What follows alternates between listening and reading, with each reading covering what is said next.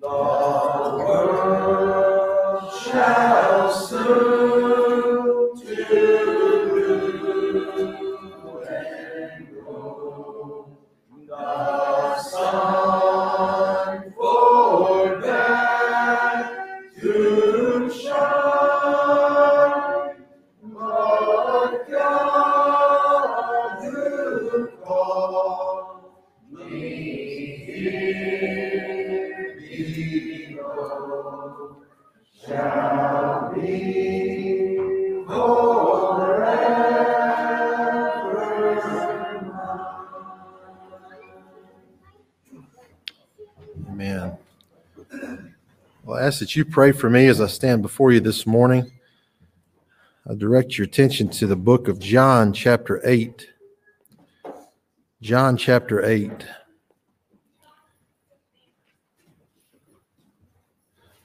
Look at the story of the woman who's caught in adultery. It says, Jesus, verse 1, went unto the Mount of Olives, and early in the morning he came again into the temple, and all the people came unto him, and he sat down and taught them. And the scribes and Pharisees brought unto him a woman taken in adultery. And when they had set her in the midst, they say unto him, Master, this woman was taken in adultery, in the very act. Now Moses in the law commanded us that such should be stoned. But what sayest thou? This they said, tempting him, that they might have to accuse him. But Jesus stooped down and with his finger wrote on the ground, as though he heard them not. So when they continued asking him, he lifted up himself and said unto them, He that is without sin among you, let him first cast a stone at her. And again he stooped down and wrote on the ground. And they which heard it, being convicted by their own conscience, went out one by one, beginning at the eldest, even unto the last. And Jesus was left alone, and the woman standing in the midst. When Jesus had lifted up himself and saw none but the woman, he said unto her, Woman, where are those thine accusers? Hath no man condemned thee? She said, No man, Lord. And Jesus said unto her, Neither do I condemn thee. Go and sin no more. This morning I want to look at the thought of a fresh start through the grace of God. I guess it's been on my mind as we start a new year tomorrow, that is often a fresh start for people. People will, if you're like me, you'll put off getting on track until the next year. It's a good excuse to eat a lot of Christmas cookies and a lot of good food. But there's nothing magical about a new year, but there's something refreshing about having a break and a fresh start again. And Jesus gives this woman that in this portion of Scripture. As we look at this, we'll see several things. We'll see the attitude that the Pharisees and the chief priests had, which we don't want to have. That we do not want to be like them. And then we'll see the grace of God on display as we study this. You know, if you read commentaries, or if you were to go into any seminary today in America, most modern translations like your NIV or ESV are going to have notations, even brackets. Some may even leave this portion of Scripture out because they will tell you that the more recently found but older manuscripts, or more what they would call your reliable manuscripts, do not contain verses 53 of chapter 7 through verse 11 of chapter 8. And so that's led some people to believe that this is not even truly divine or holy Scripture. But it is very true that many of the ancient church fathers, or the leaders in the church, referred to this story. So it's sure that they had it. And Augustine, who lived in the early 400s, an early church father, kind of one of the leading figure that would lead into Calvin and Luther and the Reformation. He said that it was removed from many ancient manuscripts because the church leaders feared that it would cause people to sin. It would cause people to encourage them in adultery or this immorality that we see this woman that was caught in. And so that may be a reason that many of the manuscripts that we have found, or that critics or textual critics or researchers have found over the last 100 or 200 years, don't contain that. That could explain why some of the older manuscripts, if they are older, do not contain that, because it was removed for fear that it would cause others to sin or lead a more rebellious life. Something that we have to remember is just because something's older doesn't mean it's better. And just because something's newer doesn't mean it's better, right? When you think about the preservation of the scriptures, and we believe that the scriptures have been preserved for us through the power of God. Do y'all believe that's what we believe as a church, that we have the scriptures today? And, so that may be an option that, as Augustine says, that it was removed for fear that it would cause others to sin more. But one thing I thought of, and I was so happy to see that in his expositional essay on the book of John that Brother Michael Goins, who's been here before, a man who I esteem very highly, he had the same thought. It could be that when people read this, it was just too much grace for people to handle. Y'all ever thought about that? It's just a little too much grace. People are okay with a little grace usually. Most people, if they're honest, they may understand it's going to take a little grace to get me in good favor with God, but not too much grace. They're okay with enough grace to save the gray-headed Sunday school teacher who's been in church all her life. She may need a little grace to get to heaven, right? But enough grace to save this adulterous woman who was just caught in the act, that's just a little too much grace. But I believe in big grace. Do y'all? I believe in the kind of grace that has a people out of every nation, every kindred, every tribe, and every tongue surrounding the throne of God, even today, casting their crowns at the feet of our Savior. Do y'all believe in that kind of grace? Because that's the only kind of grace that's going to have a scene in heaven like that is big grace. And so it may be that this was just too much grace for some to handle. But when I read about the Lord, and when I read about those that he has saved and the way that he has acted and his graciousness and mercy towards us, to me, I think this just harmonizes perfectly with what Peter, 1 Peter chapter 5, Peter calls him the God of all grace. And I believe this story harmonizes perfectly with the God of all grace. And I believe that it is Holy Scripture preserved by the preserving power of God for us today. As we set the scene in John chapter 7, Jesus has made his way to Jerusalem for the Feast of Tabernacles, or booths, or tents. It's one of the three feasts where the Jewish males were to present themselves in Jerusalem. And so he's made his way up, and you've got to remember that this is a time when Jerusalem is crowded. It's a feast that's going on. I don't remember the numbers, but just it's almost like in Tuscaloosa. It might be the 10th largest city, or Auburn, the 10th largest city, or whatever in Alabama. But on game day, there's a lot of people there, right? Well, this is game week, and there's a lot of people in Jerusalem. And so Jesus goes into the temple, and he begins to teach during this festival, this feast week. And he's facing people. He's publicly facing people. There are people out to kill him. Okay? See, in John chapter 5, he heals a man on the Sabbath day. And it says at that time, when he healed this man on the Sabbath day, it says the Jews in your Bible, but you think of the chief priests, the religious elite, those who were Pharisees, chief priests, those who were in positions of high power within the Jewish religion. It made them so mad that he would heal a man on the Sabbath day that they desired to kill him. And so as we look through this portion of Scripture today, there'll be some hallmarks or some identifying marks of what I will call the religious elite. And those are the people that are lifted up with pride. Those are the people that put others down, that want preeminence in the church. And number one of the first things you see as a hallmark of the religious elite is they will put rules over people. Sometimes rules are good, and it's good to have rules in place. But, sometimes you may have to bend a rule or give a rule to help somebody, right? And so the religious elite will put rules over people, and they say, how dare you heal a man on the Sabbath day? don't think about that this man was healed, but it was the Sabbath day. You can't do that. So we're going to kill them.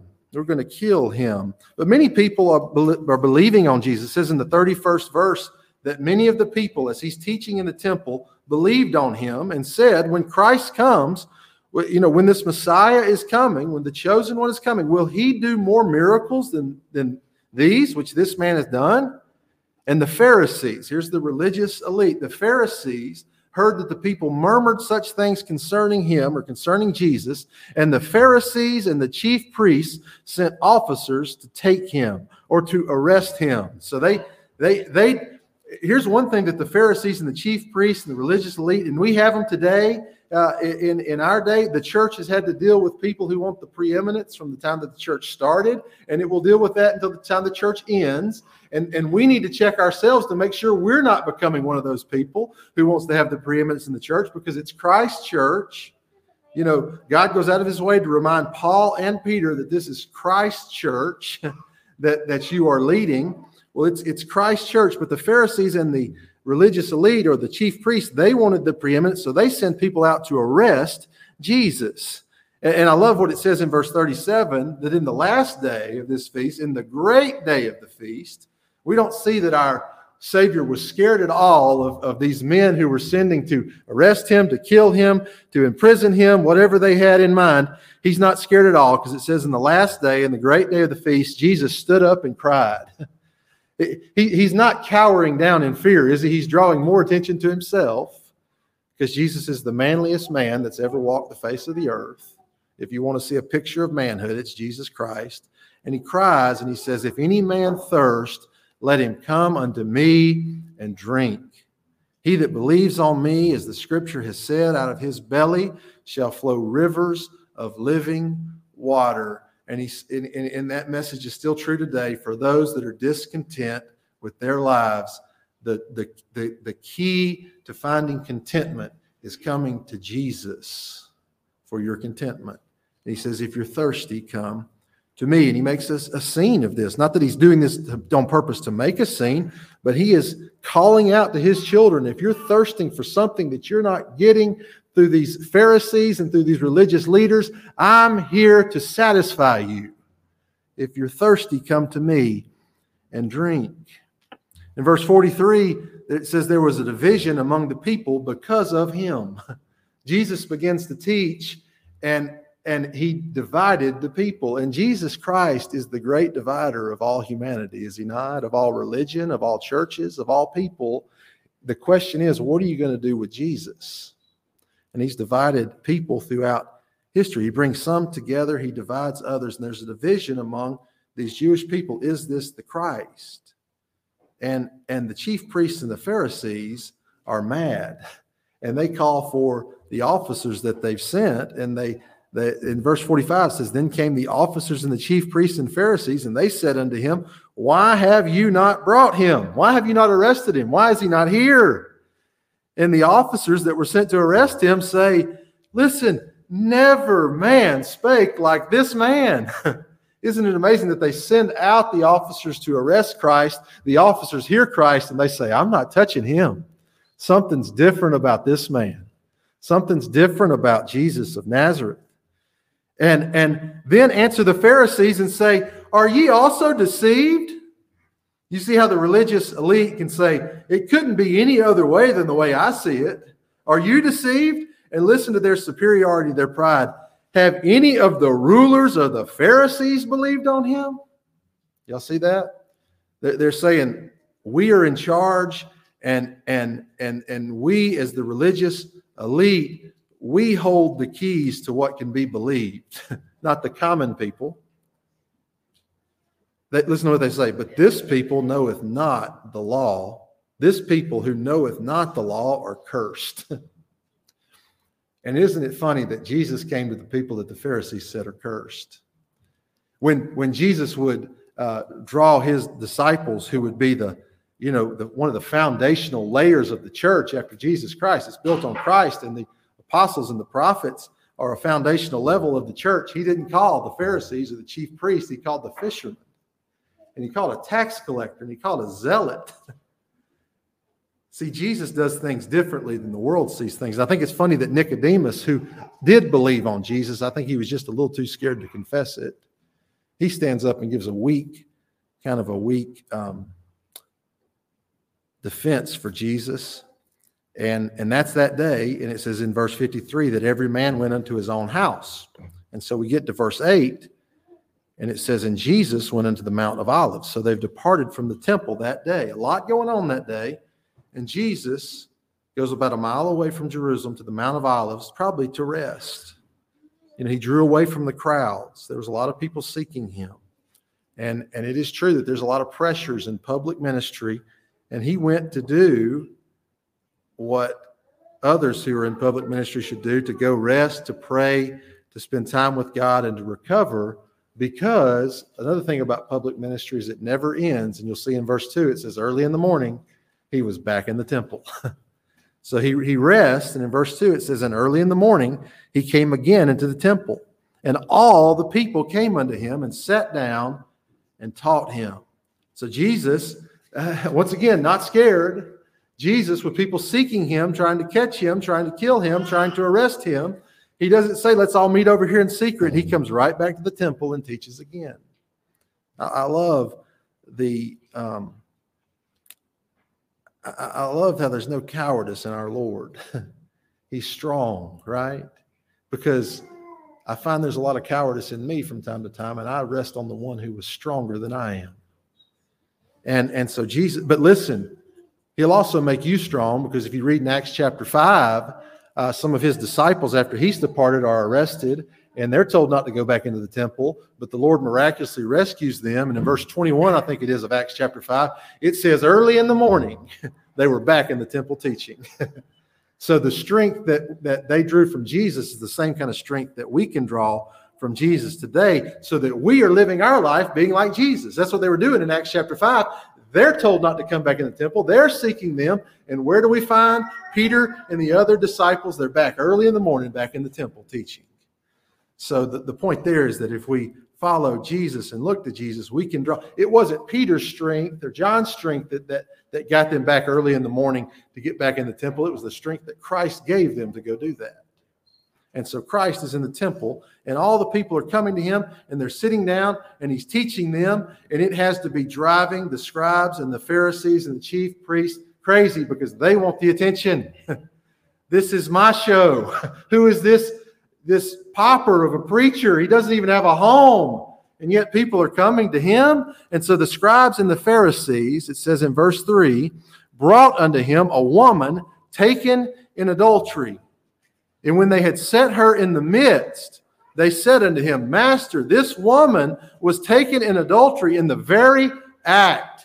And so what a scene that had to be as Jesus is teaching. You have these Pharisees and these scribes and these people who were, they had popularity in Jerusalem. They were big men on campus, right? And they're dragging this poor woman in the midst of the crowd, who has just been caught in this act of adultery, and they bring her in, and we see more hallmarks, I think, of religious elitism or Phariseeism. And remember, inside of us, every one of us has the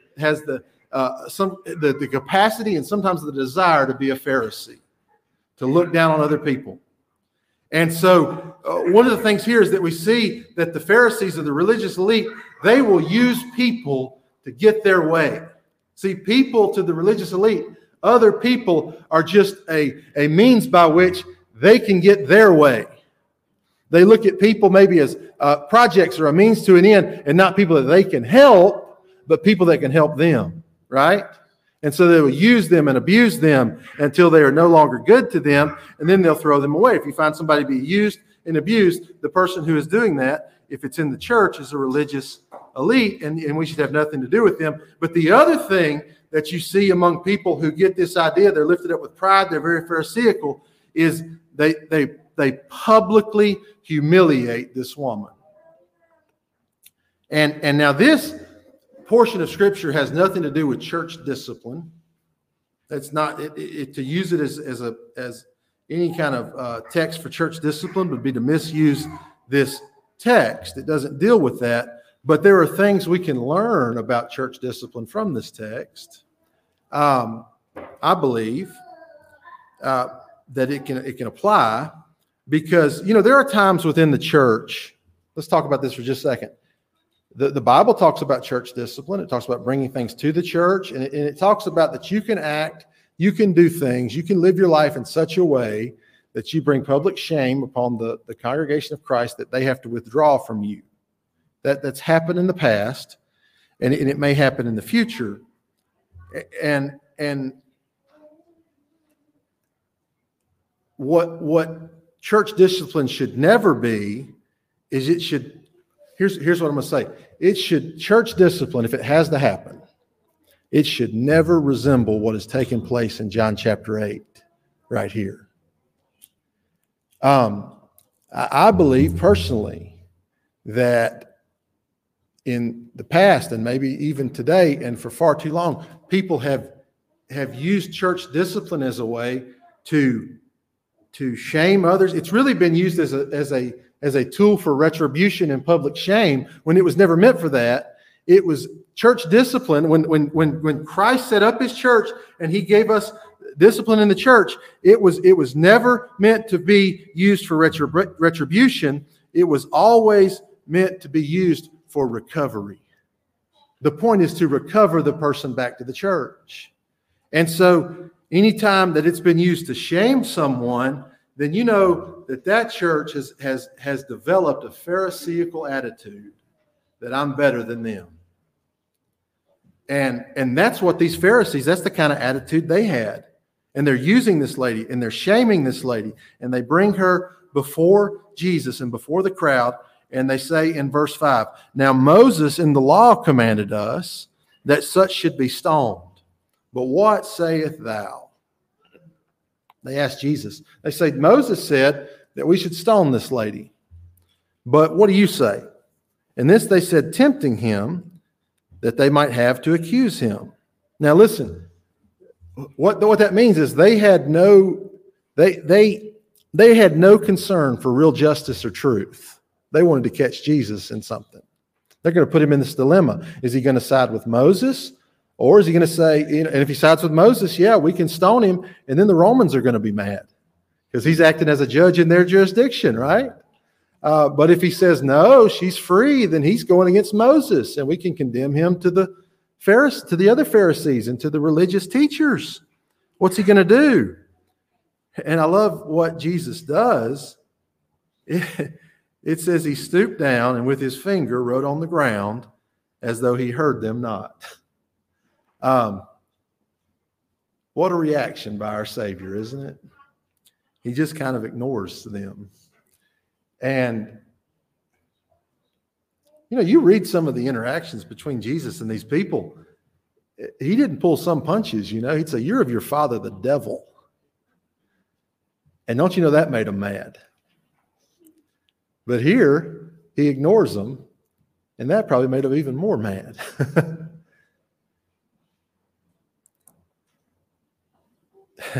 And he stoops down and he begins to teach them. And once again, a hallmark of the religious elite of the Pharisees, they were twisting the word of God for their benefit. Because if you go read in Leviticus, it wasn't just the adulterous woman that should have been stoned. They should have had the man there too that was caught in the very act. And this is extra biblical for sure, but I have a feeling that maybe they were going to meet one of their buddies, and that's where they found the woman. And sometimes the religious elite will take care of their own, but not others. But where was the man? We don't know.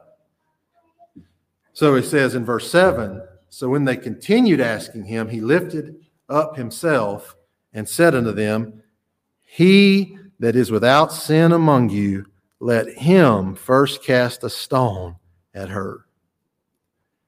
And what Jesus knew about these people is that they were self-righteous, and they either failed or they had forgotten to recognize their very own sin. Isn't that a danger that we all face? So we become self-righteous. We forget what we've done. We forget where we've been, and we look down on others where they are. And sometimes we've even been in the same place they were, But now we're out of that by God's grace, and we're going to take the grace that God's given us and look down on them judgmentally. And adultery and other similar immoralities in this time, just as they are in our time today, were very common. Even, believe it or not, even among the religious elite who thought they were better than everybody else. And probably the difference between the Pharisees and the scribes here and this adulterous woman is the Pharisees and scribes were better at hiding their sin than the adulterous woman was. And Jesus knew that. And Jesus answers them, and he says, "He who is without sin among you, let him first cast a stone at her." The perfect answer. John Gill wrote this in his commentary on this verse. He says, by this answer of our Lord, he at once wrought himself out of the dilemma. Remember, he'd been placed in a dilemma. What's he going to say? They thought to distress him with this dilemma, and he has got himself out of it. For though he passed no sentence upon the woman, and so took not upon him the judiciary power with which they could accuse him to the Roman governor, yet he manifestly appeared to agree with Moses, that such a one deserved to be stoned.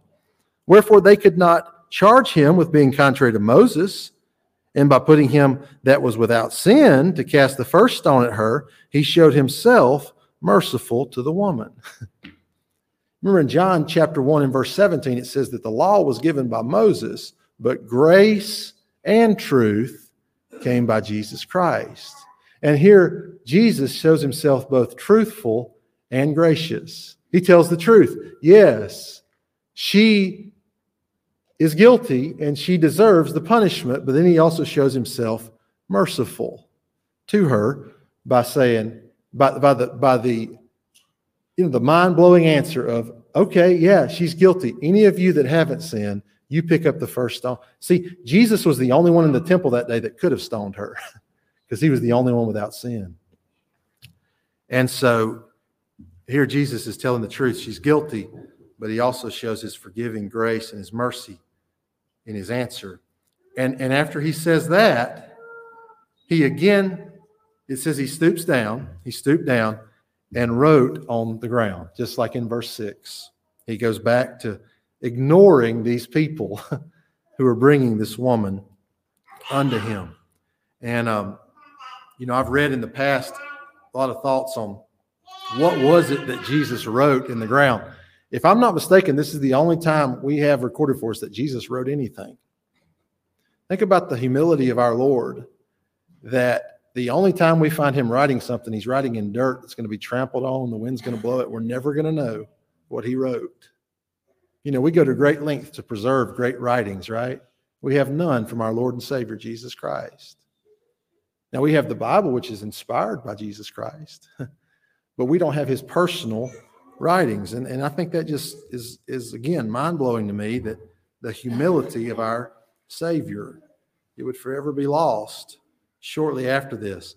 But years ago, I heard J. Vernon McGee, who was, he had his Bible bus, and he had his radio program through the Bible for many years. Some of you may be familiar with him. And I kind of like to agree with what Brother J. Vernon McGee said. He believed that Christ began to write things that linked the names of the Pharisees and the scribes to the sins of their past. And he said, perhaps, and so, and there you go. There's a hallmark of these religious elite, of this Pharisaical attitude, is that they forget they have a past too, right? And so I believe it's in one of his radio programs. He said maybe Jesus was writing the name of a former lover of an old Pharisee. Or maybe it was the name of a harlot in Ephesus, or a teenage mom who was left alone by a man who was studying in the religious schools. And as they began to hear him and they began to see what Jesus was writing, whatever it was, we read the 9th verse, it says, and when they heard it, being convicted by their own conscience, they went out one by one, beginning at the oldest, even unto the last, and Jesus was left alone, and the woman standing in the midst. And now they're gone. And if you can't tell, there's one thing that I despise, and I think Christ despises it, and I despise to see it in myself, and I despise to see it in others, is when we're looking down on people. People that God loves, people that make mistakes. And we don't show them grace and mercy. I want to be like my Savior, don't y'all? I don't want to see that in me. I don't like to see it in others. And they're gone, and now it's just Jesus and the woman. Her accusers are gone. And here's the main point of the story. We can see ourselves in the Pharisees and the scribes. We see ourselves in the people that believe. We can see ourselves in the officers who knew that there was something different about Jesus. We can see ourselves in all those. But if there's anybody that represents us in this story, it's the adulterous woman. We are the ones who are guilty. We are the ones who are being prosecuted. We are the ones who are being presented before the judge, and we are caught red-handed. We have an accuser of the brethren, as the Bible calls Satan, and he's accusing us, and the scary thing is, he's right. We're guilty. We deserve, what we deserve is to be condemned. And to be condemned is to bring a sentence upon somebody, and not only a sentence, but to be sentenced to something, a punishment, which would be death. What we deserve is eternal death or separation from God. We deserve condemnation. We deserve death. That is the sentence that our sins bring upon us. But the gospel of grace is this, that God dealt with our accusers and that God stands between us and the wrath we deserve. And so Jesus has dealt with the accusers. They are gone. And now it's just the woman and God himself. And Jesus, now that they're gone, Jesus lifts himself up. It says he lifted up himself and saw none but the woman. And he said unto her, Woman, where are those thine accusers? Hath no man condemned thee? And she said, No man, Lord. And Jesus said unto her, Neither do I condemn thee. And Jesus is not brushing off sin. The woman that stands in front of Jesus is guilty. The woman that stands in front of Jesus is sinful. She is dirty. She is guilty, but she is loved by God. And just as Jesus had saved her from the temporal death that could have come, if the Pharisees would have gotten their way, they wouldn't have cared if she died. They would have stoned her, but Jesus stood in the way of her temporal death. The same way Jesus is going to go to the Christ, or he's going to go to the cross and stand between her and the wrath of God to save her from eternal death. Because the only thing that saved you from the wrath of God is Jesus standing in your place. John would write years later in his first epistle, 1 John chapter 2 and verse 1, he says, My little children, I write these things unto you that you sin not.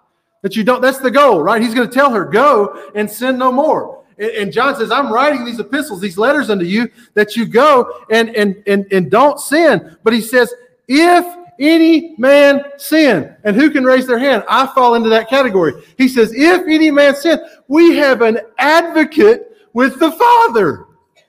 Now we have the Pharisees and the religious elite that may thumb their nose at us and say they're guilty. We have the accuser of the brethren who in our minds, and if he could get in the courtroom of heaven, be saying they're guilty, they're guilty, they're guilty. But we have a defense attorney. That's what that means. An advocate in heaven who's pleading our cause. And he goes on, John would go on to say, Jesus Christ the righteous. Can you think of anyone else that is better to plead your cause before the courtroom of heaven than Jesus Christ the righteous? I can't think of a better one, can you?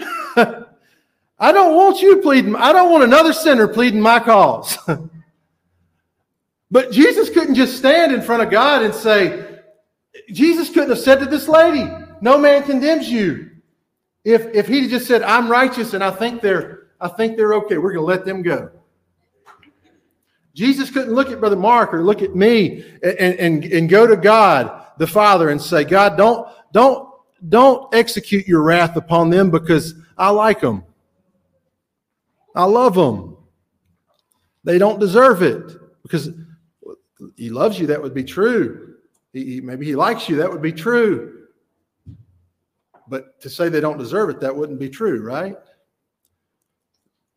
So just because Jesus is righteous, I like that the righteous one is pleading my cause before the throne. But John goes on to say, for we have an advocate with the Father, Jesus Christ the righteous. And he says, here's the only thing you have to plead before the throne of God. He says, and he, Jesus Christ the righteous, is the propitiation, the wrath-ending sacrifice for our sins. Y'all see that? That he is the one that went to the cross. That he is the one that shed his blood. That he is the one that redeemed his people. So the one that's pleading your cause before the Father, even today, saying, he's not saying, look at them, they're okay, because that wouldn't be true. He's saying, look at the hands, they're scarred. He's saying, look at me, I died for them. And John says, and not only for ours, but for the sins of the whole world. And in that he means all of God's elect. Not just the Pharisees and the ones that think they get it right, but the ones who get it wrong. It says for the free, for the slave. You know what he's saying? Christ is the propitiation for the sins of that gray-headed Sunday school teacher and that adulterous woman who was caught in that act. And he looks at this woman and he says, neither do I condemn thee. Go read Romans chapter 8 tonight or this afternoon and see who can bring a charge against God's elect. Nobody, because it's Christ or God that justified them, and it is Christ who is interceding for them. And so finally, he says to the lady, as we close, he says, go and sin no more. And in this, she gets a fresh start through the grace of God. Isn't that amazing?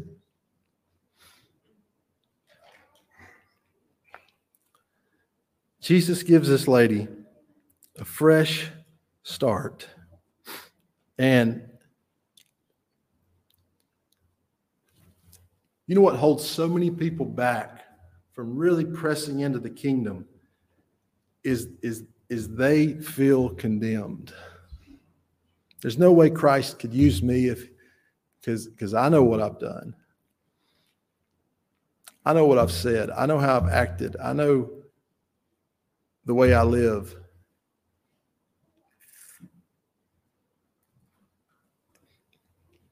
Christ knew everything about you when he went to the cross.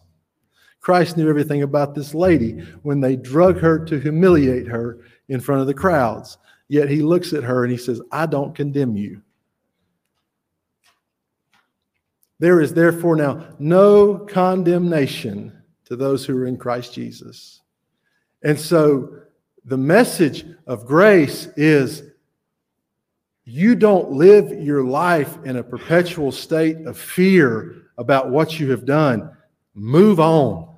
He says, go. To be weighed down with the sins of your past, whether they were this morning, she was just caught in the act, or whether they were years ago. The message of the gospel is don't let that weigh you down. Go and sin no more. He says, turn over a new life. I love the word henceforth. It's used in the book of Ephesians for sure. I know it's used in other books as well. But he says, from henceforth, from this time forward. That's the only thing you can change, isn't it? From this time forward. I can try to go back and make amends to somebody I've hurt, but I can't change what I did. But I can decide how I'm going to treat them today, right? I may not have been successful in all the plans I had in 2023. I may not have attended the church like I thought I should, prayed like I should, read like I should, acted like I should. But I think if Jesus was here today and he knew and he knows and laid before him was everything that you've done this year, every way you've messed up, you know what I think he'd say to you? Go, sin no more. It's a fresh start. You only get that through the grace of God, right? Only through the grace. I'm so thankful for his grace. Let's pray. Heavenly Father, thank you for this day. Thank you that you look at us and you love us and you're merciful to us and you correct us when we need to be corrected. Thank you that you sent your Son to stand in the way between your wrath and our guilt, that you placed on him our sins, and that today you see us as righteous. It's the greatest message ever. May we not get tired of that message. May we not grow weary in hearing it and talking of it and sharing it and spreading it. And Lord, may you open up doors for us that we may be able to, in 2024, preach the message of God's grace, big grace, successful grace, saving grace, the message of grace alone.